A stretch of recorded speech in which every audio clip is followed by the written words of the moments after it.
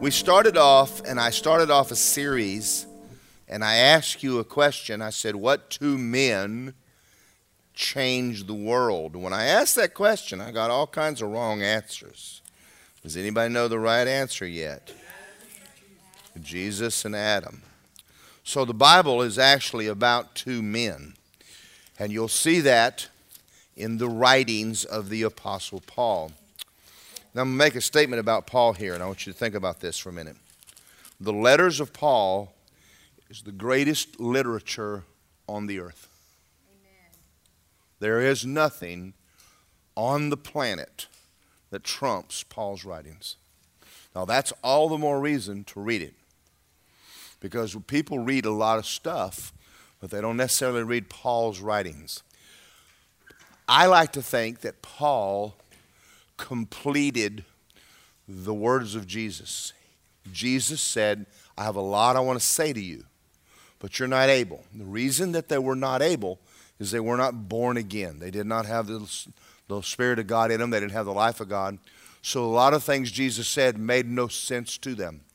You know, when we talk to people about being born again that are not, or about being filled with the Holy Ghost that are not, you understand that the reason you understand it is not just because you read it in your Bible, but because you did it. Amen. Now a lot of people say, well, that's experimental. No, not really. Your mind is really renewed as you do something. So when you got born again, you read John 3:16, Romans 10:9-10, but the day you prayed, then the new birth became real to you. So the scriptures become real to you because you are born again. And when you heard about the baptism of the Holy Ghost with the evidence speaking in tongues, it might have been a mystery to you until the day came when you walked into church and someone laid hands on you and you were filled with the Holy Ghost. And all of a sudden those scriptures become real to you. So the writings of Paul, Jesus, I think, this is an opinion, that the writings of Paul are the finished work of Jesus. Those are the things he wanted to say and couldn't until after his church was born again, filled with the Holy Ghost, and live unto God. And then he's coming back and going, all right, now let me show you what happened to you. So I think that Paul's writings do that. So learning about the fact that there's two races in the earth, Adam's race and Jesus' race, and the Bible is really about two men. And we got into that, and we learned, and we may get into it again tonight. But I want to read an Old Testament type and shadow of of Jesus and Adam, because this story is all over your Bible about the fact that there is really two groups of people. Okay, so in 2 Samuel 4, Jonathan, Saul's son, had a son who was lame in his feet. And he was 5 years old when the news came about Saul and Jonathan came from Jezreel, and his nurse took him up and fled. And it happened as she made haste to flee that he fell and became lame. His name was Mephibosheth. Now, when we start to read here, and I'm going to read the story of David and Saul. The story of David and Saul is a parallel to Adam and Jesus. David being a type of Christ, Saul being a type of Adam, or a type of a sinner, someone not born again, the world.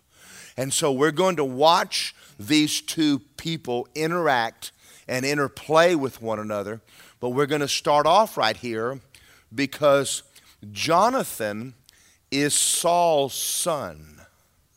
Saul was king, the first king of Israel. And God later removed Saul from being king for rebellion and disobedience. But Jonathan would have been an heir to the throne, but he lost that heirship because of his father. You and I were heir to the throne, but we lost that heirship because of our father, Adam. And we read last week that because in Adam all die. So we were really a byproduct of something someone else did, and so was Jonathan. Now, Jonathan knew that God had anointed David. And I'm going to show you that he had enough sense to cut a covenant with David and get his family into a blood covenant with the next king that God has chosen, which would be like us meeting Jesus and cutting a covenant and getting in on what God is doing. Do y'all see this? All right, this is very powerful.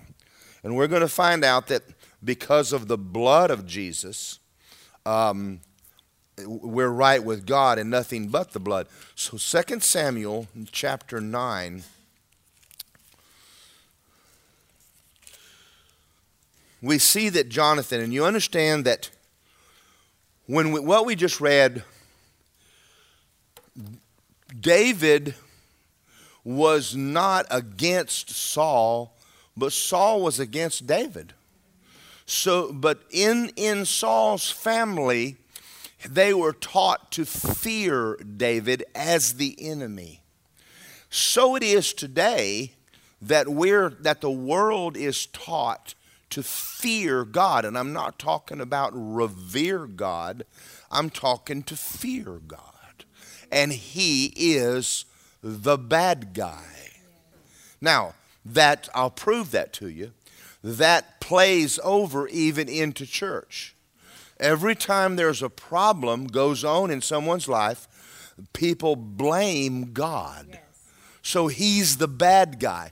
So we're seeing here that David is a type of Christ, but yet in Saul's family's mind, David is the bad guy, and when he becomes the king, then the nurse grabs Mephibosheth and runs for her life. No one's chasing her. She drops Mephibosheth and he becomes lame in his feet. Now the point of being lame in his feet is that he becomes worthless. Well, that's the point that we're going to make here. And you're going to see that Jonathan has a son that can't work, can't fight, can't war, and he's basically a worthless person. He can't even take care of himself. All right, so in 2 Samuel chapter 9, we're going to pick up here. Excuse me. Verse 1, we're going to pick up. And David said, "Is there still anyone who is left of the house of Saul, that I may show him kindness for Jonathan's sake?" Now, that's a very powerful point here, and I'm going to try to find out where I wrote all this stuff down. I have a place here written down where David and Jonathan cut covenant.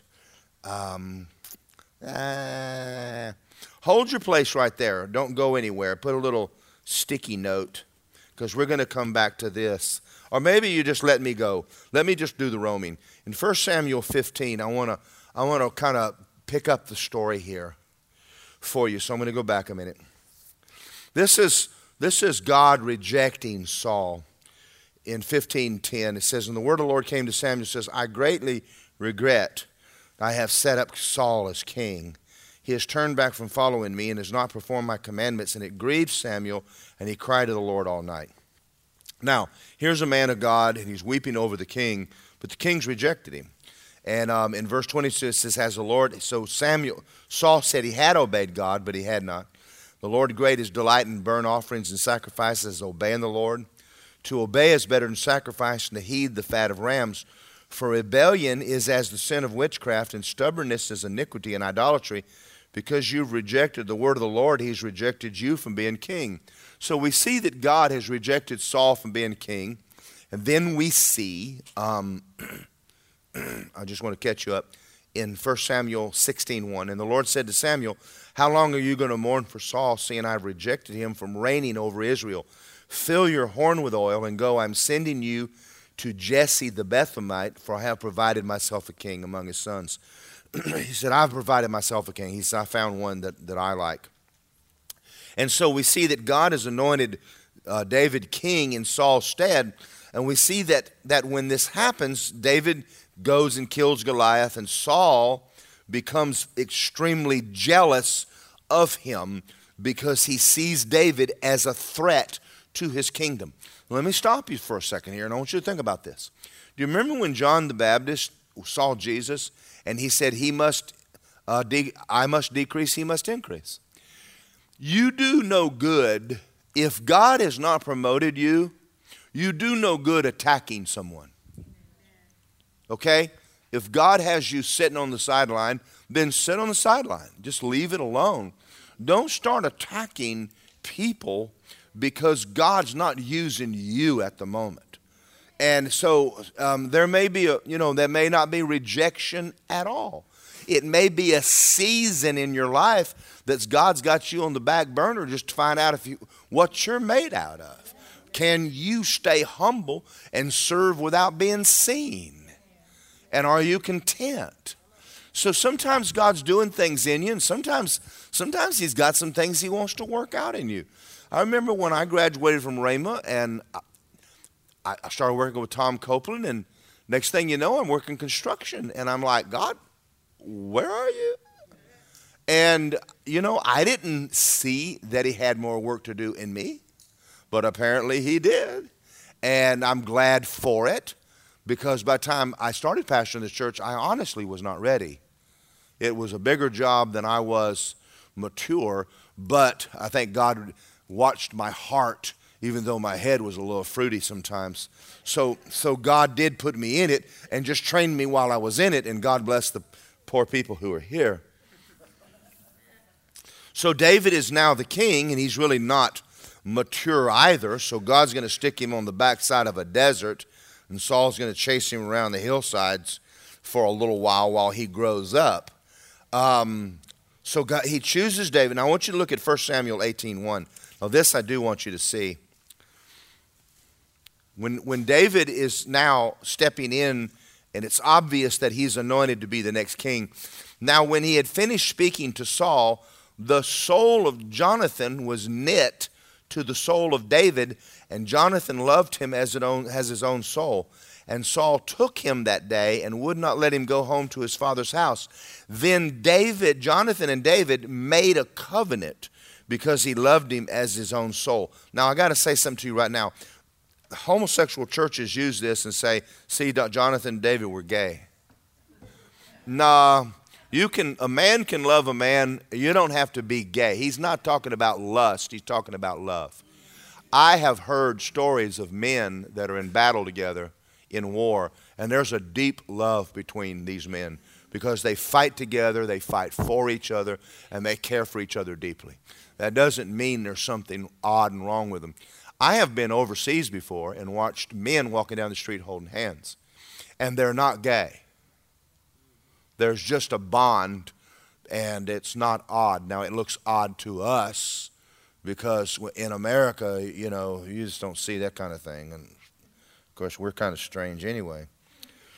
But it says that David and Saul, and I believe that their friendship was so close that they cut a blood covenant. I believe that Jonathan did this because he's watching his dad and going, I can understand why God would reject my dad. But now I need to take care of my family. So he cuts a covenant with the next king. Not Saul fought him, but Jonathan joined him. Yes. And we're going to see that paid off. Yes. So there's two groups of people on the earth today. There are those who are in covenant with God through the blood of Jesus. And there are those in the earth today that are out of covenant with God completely. And that's a type of Saul. Now, let me see if I want to show you this, if I've gotten to that spot. Okay, go back over there, and let's read about Mephibosheth. Well, yeah. So let's read about Mephibosheth, because Mephibosheth, I've been talking to us about the fact that we got in on a covenant and we did nothing. Now think about that for a minute. We're saved by grace through faith, not of yourself.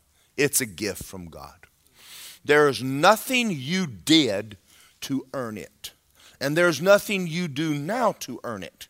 Everything in our life is by grace, based on the blood of Jesus. Because of what Jesus did, God treats us like we've never sinned. Everything you have right now in your life, everything in you is given to you because Jesus pleased the Father.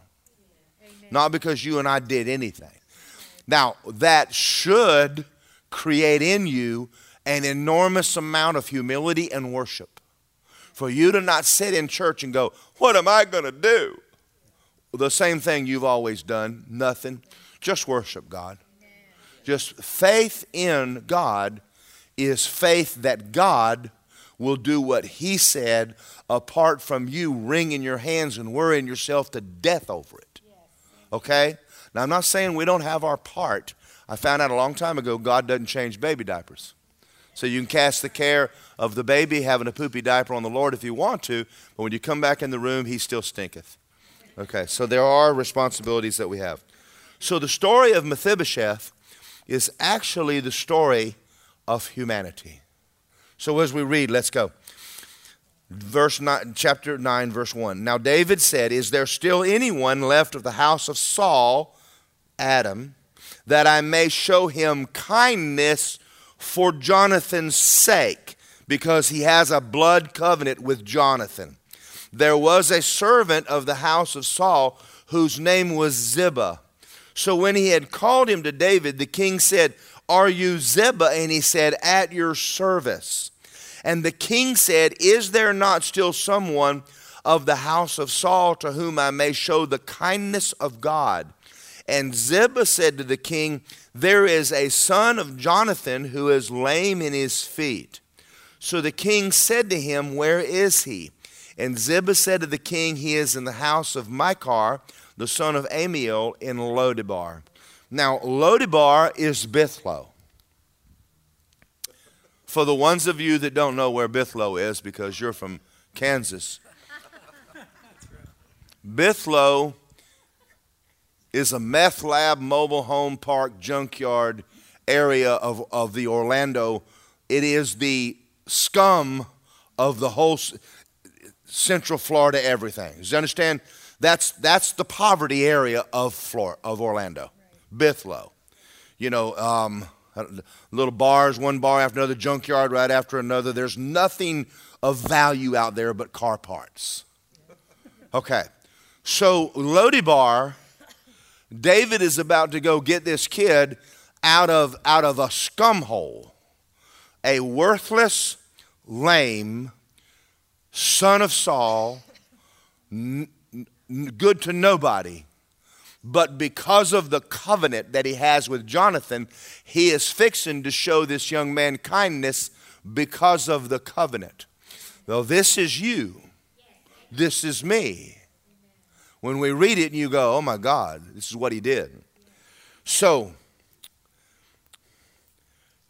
you understand that to Mephibosheth, David is the enemy. Now let me back up a minute and tell you a story. When I got born again, I wasn't really looking for God, because, you know, we had a Pentecostal that lived right around the corner from me, and he had already made it very well aware that I'm going to hell. As a matter of fact, that was his good news. Every time he saw me, you know, you're going to hell. I said, yeah, I know. You know, I'm not sure why he thought that was going to help me. But anyway, I wasn't looking for God. You know, people in the world are not beating our doors down to get in here because they don't see God as a positive. And when you watch the news, they don't see walking with God as a positive. He's just here to mess your life up and stop you from doing cocaine on your way to hell. So for David to go into Lodebar looking for this guy probably terrorized him a little bit. Like, oh my God, he's found me. He's come to kill me. So the day that I got saved, I really wasn't expecting to be healed. Not by God. Struck dead, yes, but not healed. So you understand that when I'm in this crusade and I'm waiting on them to get done so I can go to Penny Beer Night, I'm not here looking for God. But whenever I started talking to him about healing me, I thought I might as well get healed on the way out. I mean, if I can talk him into it, let's do it. I didn't expect him to answer my prayer and to pour mercy on me. I was not expecting that at all. I didn't wake up that morning thinking anything good was going to come out of a crusade with God. I mean, to me, his last name was Damn. So, I mean, I believed in him. I believed in Jesus. But he would have why would he have any part of me? And that was my thinking. So when I read this, you'll see a little bit of me in here, and you'll see a little bit of you in here. Verse 5, King David sent and brought him out of the house of Micah, the son of Amiel from Lodebar. Now when Mephibosheth, the son of Jonathan, the son of Saul, came to David, he fell on his face and prostrated himself. And David said, Mephibosheth, and he said, here's your servant. So David said, do not fear, for I will surely show you kindness for Jonathan your father's sake, and I'm going to restore to you all the land of Saul your grandfather, and you'll eat bread at my table continuously. I mean, this is not on his agenda for the day. That excuse me, do you know who I am? I'm your enemy's grandson who is lame because of you. Well, he's probably still blaming David for it. So here he is. I mean, he can't fight David. He can't do anything. So he's laying on his face in front of this guy that all he's ever heard about was bad all of his life. And he bowed himself and said, what is your servant that you would look upon such a dead dog as I? Who am I that you would do anything good for me? I am not just a dog. I'm a worthless dog. I am no value to you. I'm no value to my family. I'm no value to anyone. And who are you to tell me you're going to restore all that is Saul's to me? Now that sounds odd, but I can see your faces when you walk in, and I say, by the way, when you got born again, he has given you exceedingly abundantly above anything you could ask or think, and that he has given all things to you in Christ, and you sit and look at me and go, really? You know why? Because you're seeing yourself as a dog. And you're just like, oh, yeah, preach it, Pastor. That's wonderful. And you can't imagine that God has anything good for you because you're basing it on you. Amen, that's right. But not basing it on the fact that David did that because he's good. Yes. I'm going to stop right here. I want to share a story with you. When I was in Haiti, Faith Frederick asked me to come down and open the class in the school in Haiti. Now, in the classroom, there's 53 Haitians. Most of them are not born again. They're out in the streets preaching a combination of Christianity and voodoo. And they don't know anything, but they've just decided to become a preacher. I'm not sure. So they gather these kids up off the street, and they bring them into this room, and they ask me to come preach. So I preached for 1 week on redemption, on John 3:16, and what I'm preaching here, what God did for them in Jesus. At the very last day, I gave an altar call and led about half of them to the Lord. Now, I'm not leaving until I get them filled with the Holy Ghost. Because you're going to go back into Haiti, I'm going home. Thank you, Jesus. You can have this place. You know, and you know, if you like, you know, sometimes you need to go on a mission trip and just see what it's like, and then you come home, you love America. The average wage in Haiti is $20 a month. Now I got to get these guys. I don't have a week to talk to them about the baptism of the Holy Ghost. I got to get them to receive it. So I said to them, I reached in my wallet and I pulled out a $20 bill. I don't know if I have one. And I stood right in their class. Now you understand, this is a month's wages. I don't have a 20. I have ones and ones and ones. Oh, Lisa has all the 20s. No, I'm teasing. If I don't have any, that's because I spent them. But I pulled a $20 bill out and I said, who would like this? And they didn't do anything. They just stood there and went. Because no human being in their right mind would give someone a month's wages. Not in their mind. So I got this 20 and I said, who wants it? Nothing. So I'm here and I'm walking by and I said, anybody want it? Anybody want it? Anybody want the 20? Girl sitting right back here sheepishly said, I do. I mean, she's really scared, but he might be serious. So I walked back and I handed it to her and I walked away. And when I got up here about where Jackie is, I turned and I said, I'm not taking the money back. And the guy sitting here went, oh my God, he walked right by me. And he's going nuts. And all the guys right here, and everybody missed it. They missed a $20 bill because they were afraid to stand up and say, I'll take that. Now, I said, why did I do that? It got quiet again. I said, because I don't know her. I said, I didn't give her that money because she's good. I gave her that because I'm good. I said, do y'all understand that? And they said, yes. I said, right now we're going to pray for you to be filled with the Holy Ghost. You're going to get it because he's good, not because you're good. And 53 people, bam, start talking in tongues right there. Wow. I mean, everybody in the building, it was like Pentecost. They were just like, whoa, and hit that place, and they jumped to their feet and started. I mean, these aren't Pentecostals. They started dancing in the Holy Ghost and spinning, and I mean, I had to sit down because God Almighty took over that meeting, and he just went into pandemonium right there on me. I did pray with him, said, God, fill me with the Holy Ghost. Thank you for the gift. And I mean, all of a sudden, everybody in the building was speaking in tongues.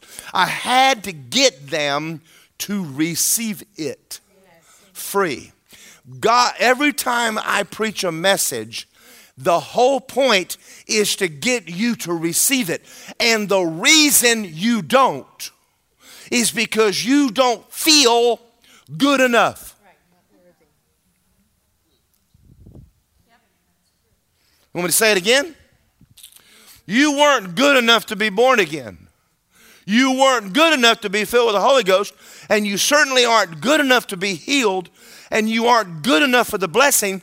And everything God does is because God is good, not because you're good.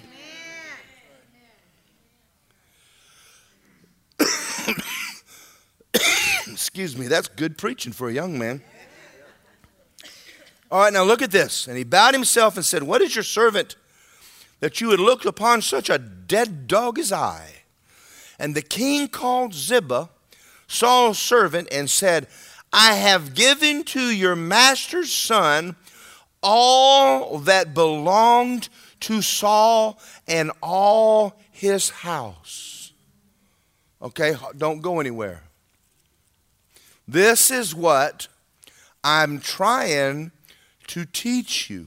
Now, why is it not working for us? Because number one, we don't believe it. Now look at this. He hath blessed you with every spiritual blessing in heavenly places in Christ. How much? You already have it. It's already yours.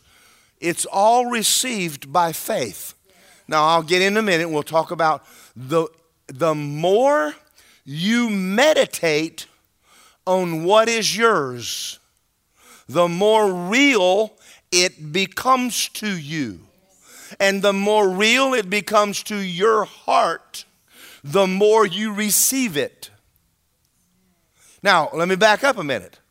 When I first got born again, I had a hard time receiving money from God. Not God's fault, but I was so poor that it was hard for me to believe God would give me anything above basic needs. But you understand, my unbelief was based on me, not on God. When I would read, my God meets all of my needs according to his riches and glory by Christ Jesus, I heard, God will meet he will feed you.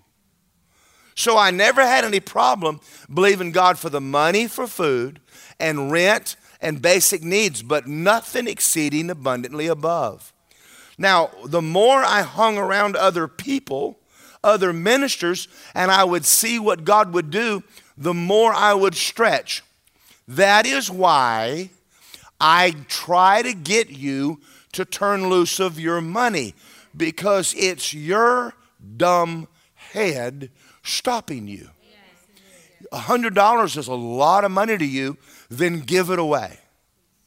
Because you break its power, because you don't see God as being liberal until you see you as being liberal. So whatever you think you would do, you think God would do that. So if you would give 100 away, it's easy for you to believe God would give you 100. But you can't even fathom giving 10,000 to anybody. So it'll never come to you. You're hindering God by your unbelief. So the whole message of giving is not for God, it's for you. I'm going to tell you, Lisa and I have actually written a few large checks. And it's become a lot easier to trust God with a lot of money, because I think if I would do it, certainly God would. So it's not that big a deal for me to trust God for things. Does that make sense to you? But you understand, my faith is based on my expectation. And my expectation is based on how I view God in my relationship.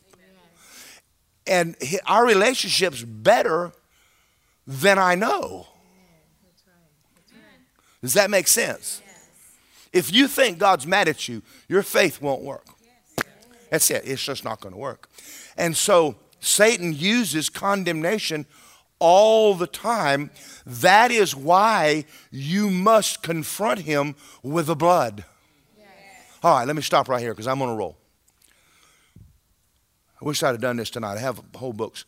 Whenever you're praying, he is going to bring up your past or how stupid you act now and how stupid you think you are.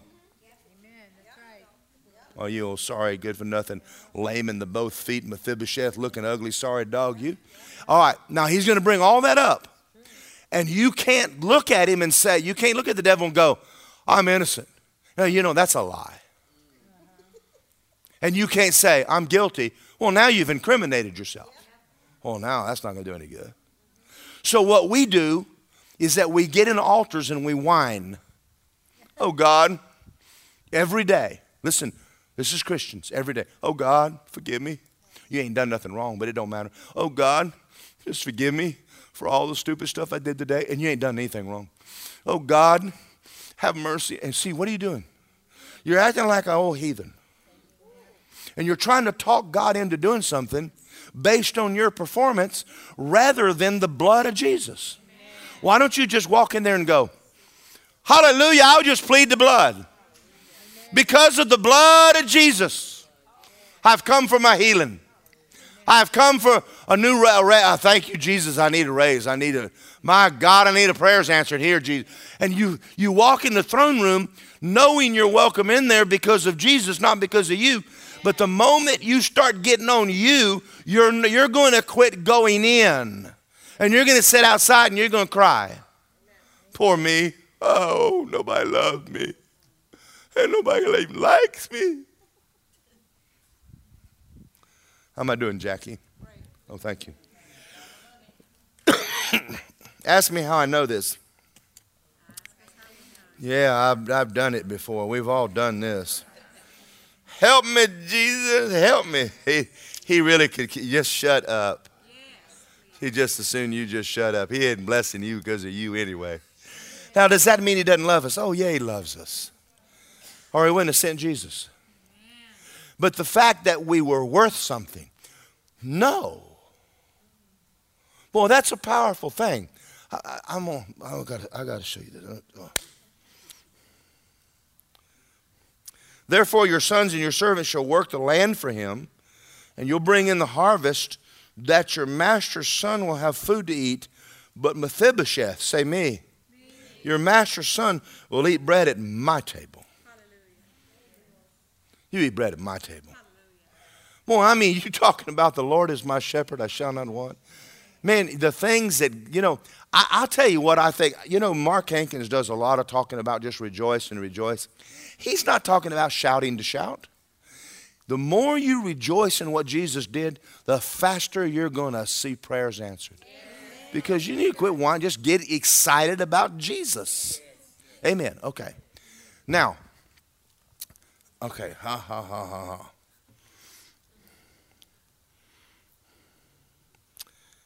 Anyway, go to 1 Corinthians 15. And let's pick back up where we talked last week. Is this helping? Does this make sense? Yeah. When I went to Rhema and I started learning this, it was like, oh my God, is this so?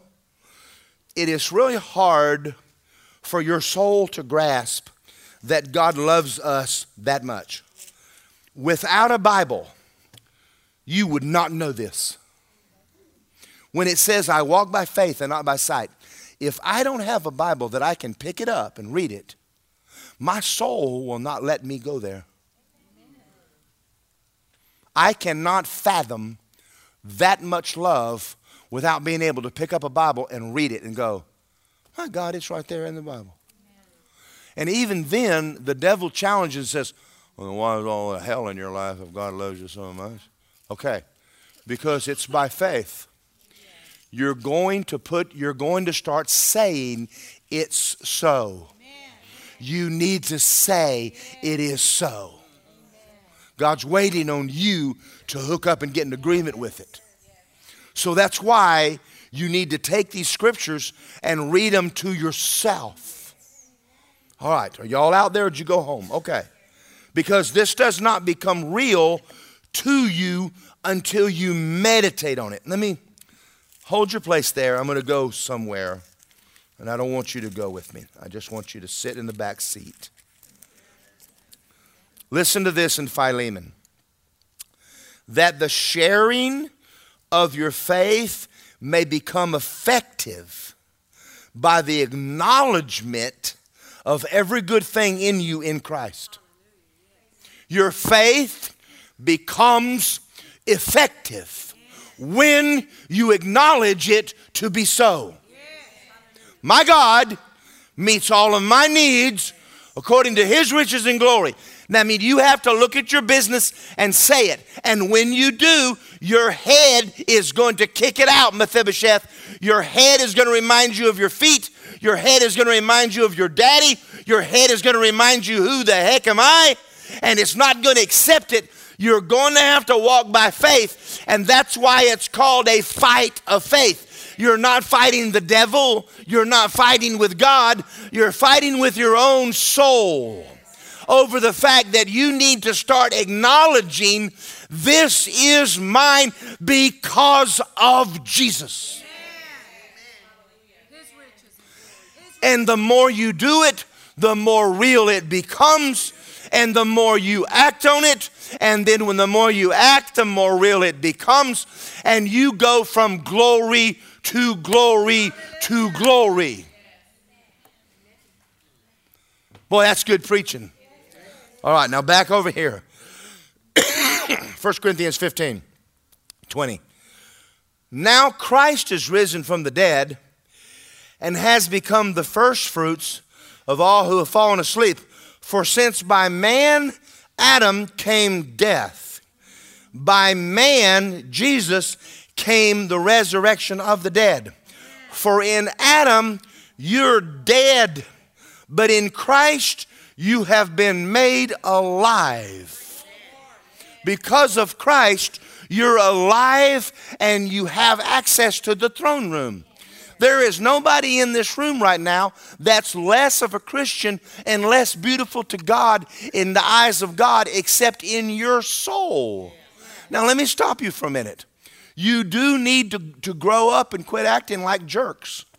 Because if you keep acting like a baby, you're going to have a bad image of yourself. So you do need to take off the old man and put on the new man and start saying the love of God is shed abroad in my heart and start acting in love instead of being ugly all the time, because that's going to help your soul. But you're still fighting from victory. You're still going, the love of God is shed abroad in my heart. I am patient. I am kind. Therefore, I'm going to shut my mouth right now and quit acting like a jerk. And you feel good about yourself and you feel God loves you because you are growing up and you're making right choices. It isn't mean He loves you more, but you feel like He loves you more.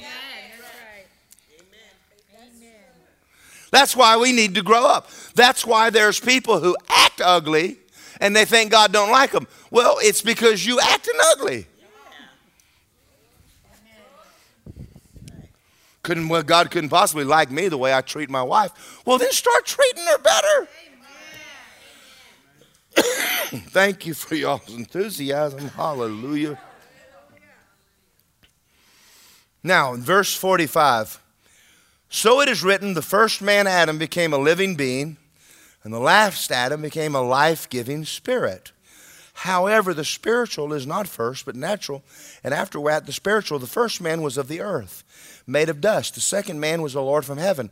And as the man of dust, so also are those who are made of dust. That's the world. And so is the heavenly man, so also those who are heavenly. And as we have borne the image of the man of dust, so will we also bear the image of the heavenly man. All right, now that's in the future, and we don't have time to get into that. Go to Romans chapter 5 with me. And I'm running against the clock now, so is this okay? Is this helping? Jackie, I love preaching this. You guys understand, I couldn't preach this again like this if my life depended on it. You know, I sit at home and I pray and I get all my notes and then I come and then it's kind of like having a baby. And you're glad it's on CD because you're thinking, Lord, I could never say it that way again. But there's a small crowd here compared to the people in our church. And there's no condemnation. I'm not saying this to be condemning. But the people who are not here, they're ignorant. Because God doesn't love you because you go to church on Wednesday nights. But you're smart because you go to church on Wednesday night. Because you're learning things that they love God, they'll die and never know this. It's like having money and never knowing it. I mean, it's not that God loves some people more than others, but thank God for the ones of you that come out. But we put it on CD hoping that somebody would actually take the time out of their extremely busy schedule and learn this, which is more important than anything else you could ever learn in your life. Do y'all see that? This is cool. Okay. Romans 5, verse 6. For when we were still without strength, in due time Christ died for the ungodly, not for the godly. For scarcely for a righteous man would someone die, yet perhaps for a good man someone would even dare to die. But God demonstrated His own love toward us while we were still sinners. Think of Mephibosheth. Christ died for us. Much more, having now been made righteous by His blood, we will be saved from the wrath through Him. For if when we were enemies, think about that for a minute, we were reconciled to God through the death of His Son, much more having been reconciled will be saved by His life. Now, you need to meditate on that. Now, I want you to, don't go anywhere. I'm going to go to another scripture. And I just want you to stay in the back seat, kids. And I'm going to read John 3:16 again. But I want you to listen as I read it. For God so loved this world that he gave his only begotten Son, whoever believes in him should not perish but have everlasting life. God did not send Jesus into the world to condemn it, but the world through him might be saved. He that believes in him is not damned. There is no judgment on Mephibosheth now. Do y'all see that? There is therefore now no condemnation. You have got to read your Bible out loud. There is therefore no condemnation on me. Hey, devil, there's no condemnation on me because of Jesus. Did you hear me? There is no damnation. There is no judgment on me because of Jesus. And the more you say it and the more you get excited about it, then that's when it starts working for you because you're believing it. Now listen to what he says about the world here, though. He that believes in him is not condemned. He who does not is condemned already. Is Saul's family under damnation? Yes. Now, we're living in a world who's walking around, God damn your soul, why you kiss my grits. Why do they act like that? They're damned. You need to understand we're to love them. That's Mephibosheth. He doesn't know what Jesus did. He's mad at God. He's mad at you. He's mad at the world. That's why we have a kid running around with an AR killing other kids. The world is screwed up, and then we're sitting around trying to help the world with all their stupidity. Folks, they're under damnation. Do y'all see that? That's where that vulgarity is coming from. That's where the bitterness and the hatred. Don't get in it with them, but have mercy on them. When you hear it, when you see it, I didn't say like it, but walk away and go, man, I'm going to pray for you, sister. My God, Heavenly Father, if you would please show yourself strong on this lady right here. Her life is hell on earth, and it doesn't need to be. I'm going to ask you to open the eyes.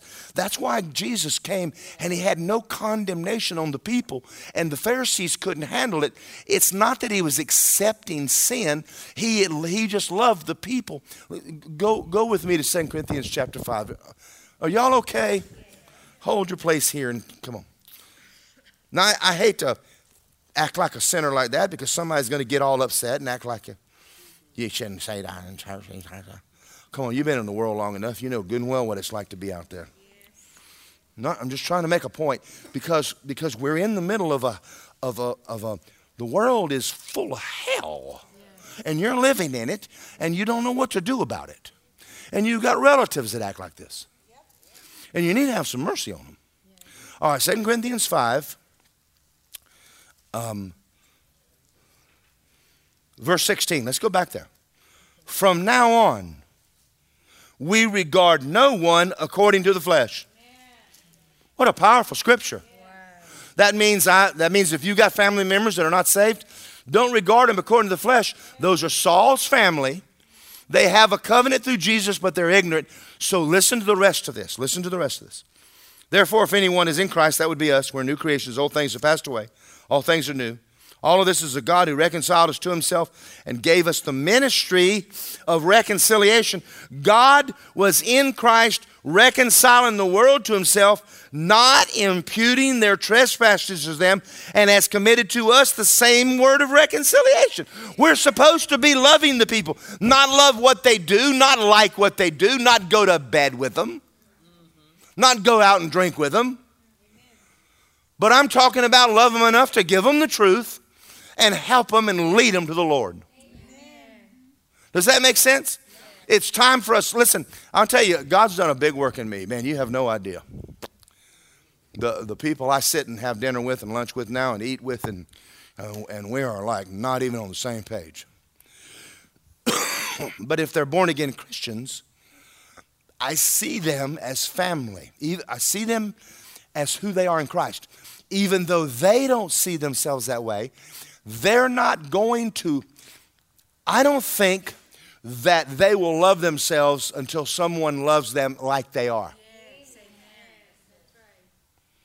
The people who have changed me the most for the good have been people who loved me while I wasn't being lovely.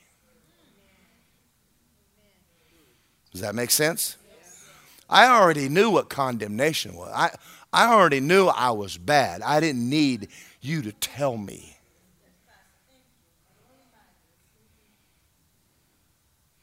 But can you see a person as they can become? Or can you see them in Christ? Perfect. And they certainly don't act like it. But you know the love of God is shed and abroad in their heart, and you know they're going through a hard time, or they wouldn't be acting that way. Can you see them as a new creation? And can you then see a sinner? Can you love a sinner? Yeah, I can. When I worked with those guys on the construction job, I'm going to tell you something. I had a love in my heart, and they were mean to me. But I knew it wasn't me. I knew they didn't hate me. I knew they just hated life. And that day that Omar came down and looked at me and said, "What you got? Because we give you hell." I said, "Yes, you do." He said, "You got something and I want it." And I remember I called Lisa and I says, "Omar wants to come for dinner."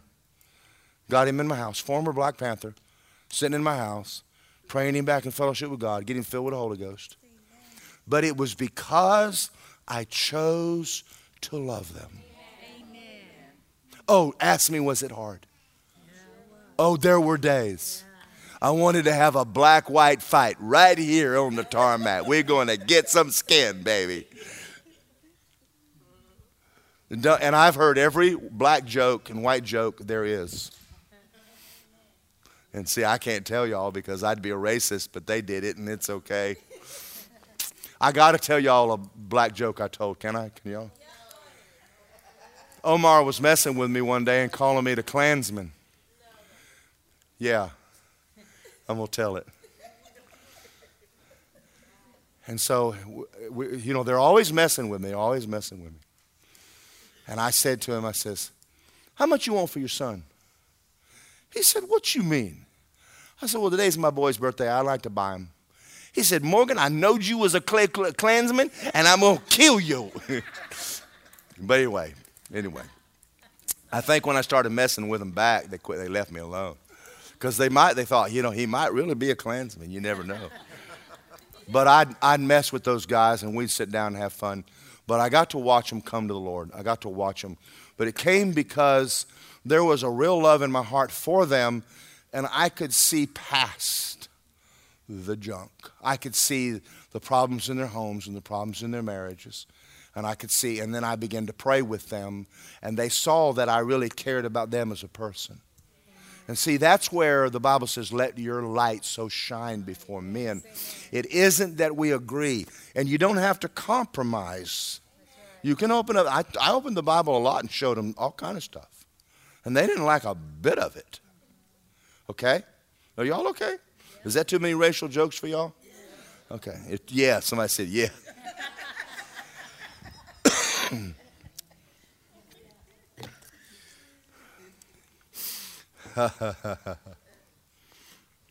Back to Ephesians, and we'll close with this.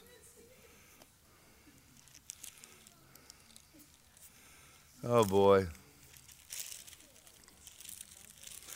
One thing I found out about racism is once you make friends, people really don't care. Once we all work together, and I ceased being white, and I became friend.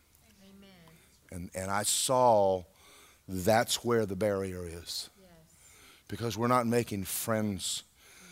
We're not sitting with people that are different than us and making friends unless we're all alike, and you're not always going to be alike. Okay?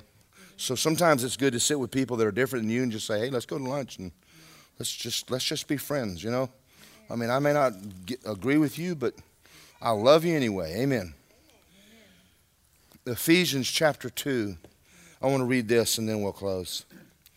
Verse 11. "Therefore remember that you once were Gentile in the flesh, who was called uncircumcision by what is called circumcision made in the flesh by hands.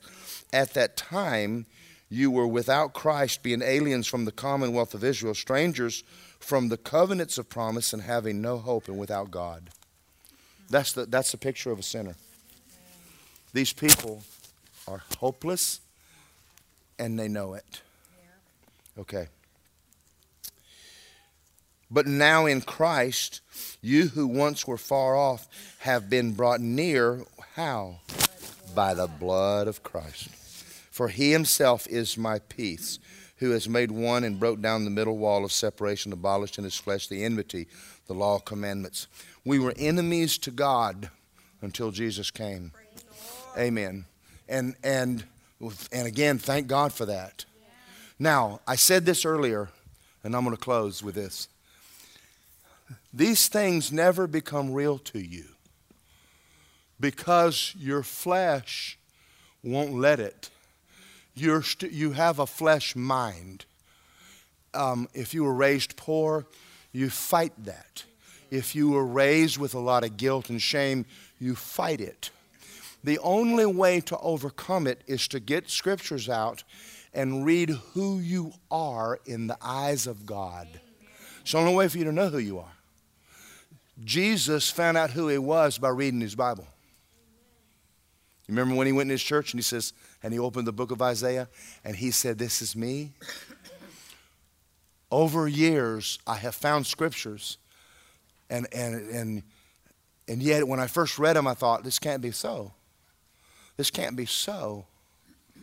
But this says that I've been made the very righteousness of God. This says I'm blessed with every spirit. This says I have the wisdom of God. This says I have the mind of Christ. And as I begin to say with my mouth, I have the mind of Christ, I would have things come in my soul and answer questions that I knew were not coming through my intellect. When I was in school, because my mom and dad divorced when I was in second grade, we moved us to Athens, Georgia, and I was extremely introvert. And the teacher would pick on me. I don't know why. I didn't say anything, but she'd pick on me. And one day, she asked me what I wanted to be when I grew up. I said, I'd like to be a doctor. Now, I'm in front of the whole class. She said, well, if you are, I'm not coming. You're probably going to kill somebody. Those words, I just, that was devastating to my soul for an adult to say that I was stupid. And so I decided from that point on, I quit studying. The way you see, if you take the way other people see you and you take that and you adopt it, it's going to affect your soul. But it wasn't until I got born again that I started reading in my Bible what God thinks about me, that I start changing back to what God wanted. Do y'all see that? Do y'all see that? And it wasn't until I read it, and even when I read it, it was hard to accept it. I have the wisdom of God. I have the mind of Christ. I am alive. The same spirit that brought Jesus out of hell. I'm Mephibosheth. I'm accepted in the beloved. And as I begin to say it, as I begin to think, so you're going to think about a lot of stuff all day. And most of it's not going to be good. You're going to train yourself to think like this. And when you do, you're going to notice your life is starting to change for the better. Because stuff quits rattling you. You're thinking, well, there's no reason for me to worry about it. I mean, if God is for me, who could be against me? And he said, the prayers of a righteous man avails much. So I prayed about it. I just sit here and thank God for it. In everything, give thanks. And so my brain starts thinking like this now, as opposed to, yo, dumb, ugly, sorry, good for nothing, worthless nobody. Now I'm going to close with one thing. For years, I had an anger problem. I'm going to tell you where it came from. When I'd get around people who would treat me bad, I'd let you know real quick you're not going to do it, and I'd get angry at you. It was a defense mechanism to try to block the negativity that I grew up with. My dad leaving home, and I'm bastard or whatever they would call me in with the teachers. You get treated like that for a while. You put up defense mechanisms. It took a while before I got over on the Word of God and was able to handle you being ugly. And you're going to find out you may be a little bit like that yourself. That's why husbands and wives fight. You're not doing anybody any good by reprimanding someone and telling them all their faults. They know it. They don't need you to tell them how sorry they are. Are y'all out there? Matter of fact, sometimes the best thing you can do is believe in them even when they don't believe in themselves. Is that all right? Woo! I said a lot, didn't I? Does this help? This is good, isn't it? Say, I'm Mephibosheth. Oh, that was lame. I think you're double lame right now. I think you ought to try it one more time. Say, I'm Mephibosheth. Say, I'm accepted to eat at the king's table. All because of the kindness of God. Amen. Amen. Now, I'm going to say this to you. This is a fight. This is a fight. You don't get this because you sat here tonight. I'm going to tell you this. This is a fight.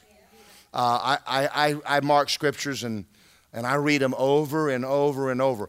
When I'm riding around with Mark Hankins, and ask Lisa if this is not true, he'll be in the middle of a conversation with you and he'll turn and go, well, I'm blessed coming in and blessed going out, and Abraham's blessings, and if God is for me. And he'll just start quoting scriptures for a minute, and he'll just start muttering the word under his tongue, and he'll just leave. He'll just zone out from the conversation for a minute. And you just might as well just shut up and let him just talk. And then he'll come back and want to talk about hunting or fishing. And right in the middle of that, he'll just go, man, if God is for me, who could be against me?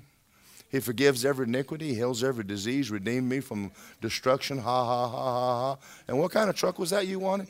And he'll just come right back. And if you watch him, you go, well, that's the reason why he lives like he does. He lives victoriously because he's constantly putting that word in his mouth. Isn't that good? And and the longer I do this, the more and the more and the more and the more. I wake up in the morning and I just grab my Bible, and Lisa and I go in the living room. We just get our Bibles out and just sit there and quote the word over ourselves and what God said about me. And because I'm fighting the devil all the time just like you are. And you screwed that up. What you going to do about that? You know, good Lord, you'll never get out of this mess. No, if God is for me, who could be against me? I'm blessed coming in. I'm blessed going out. Amen. Amen. How many of y'all going to change your mouth now? How many of y'all going to come back next week as I get finished on this? We're not done yet. There's a lot more to this. This is good, though, isn't it? We'll find somebody and hug their neck and tell them you're glad they made it to church. And y'all have a good night, Mephibosheth. Thank you for listening to this powerful message by Pastor Daryl Morgan. We hope it blesses you. If you would like more info on Word of Life, sermons, and free downloads, please go to wordoflifeapopka.com. Thank you and have a blessed day.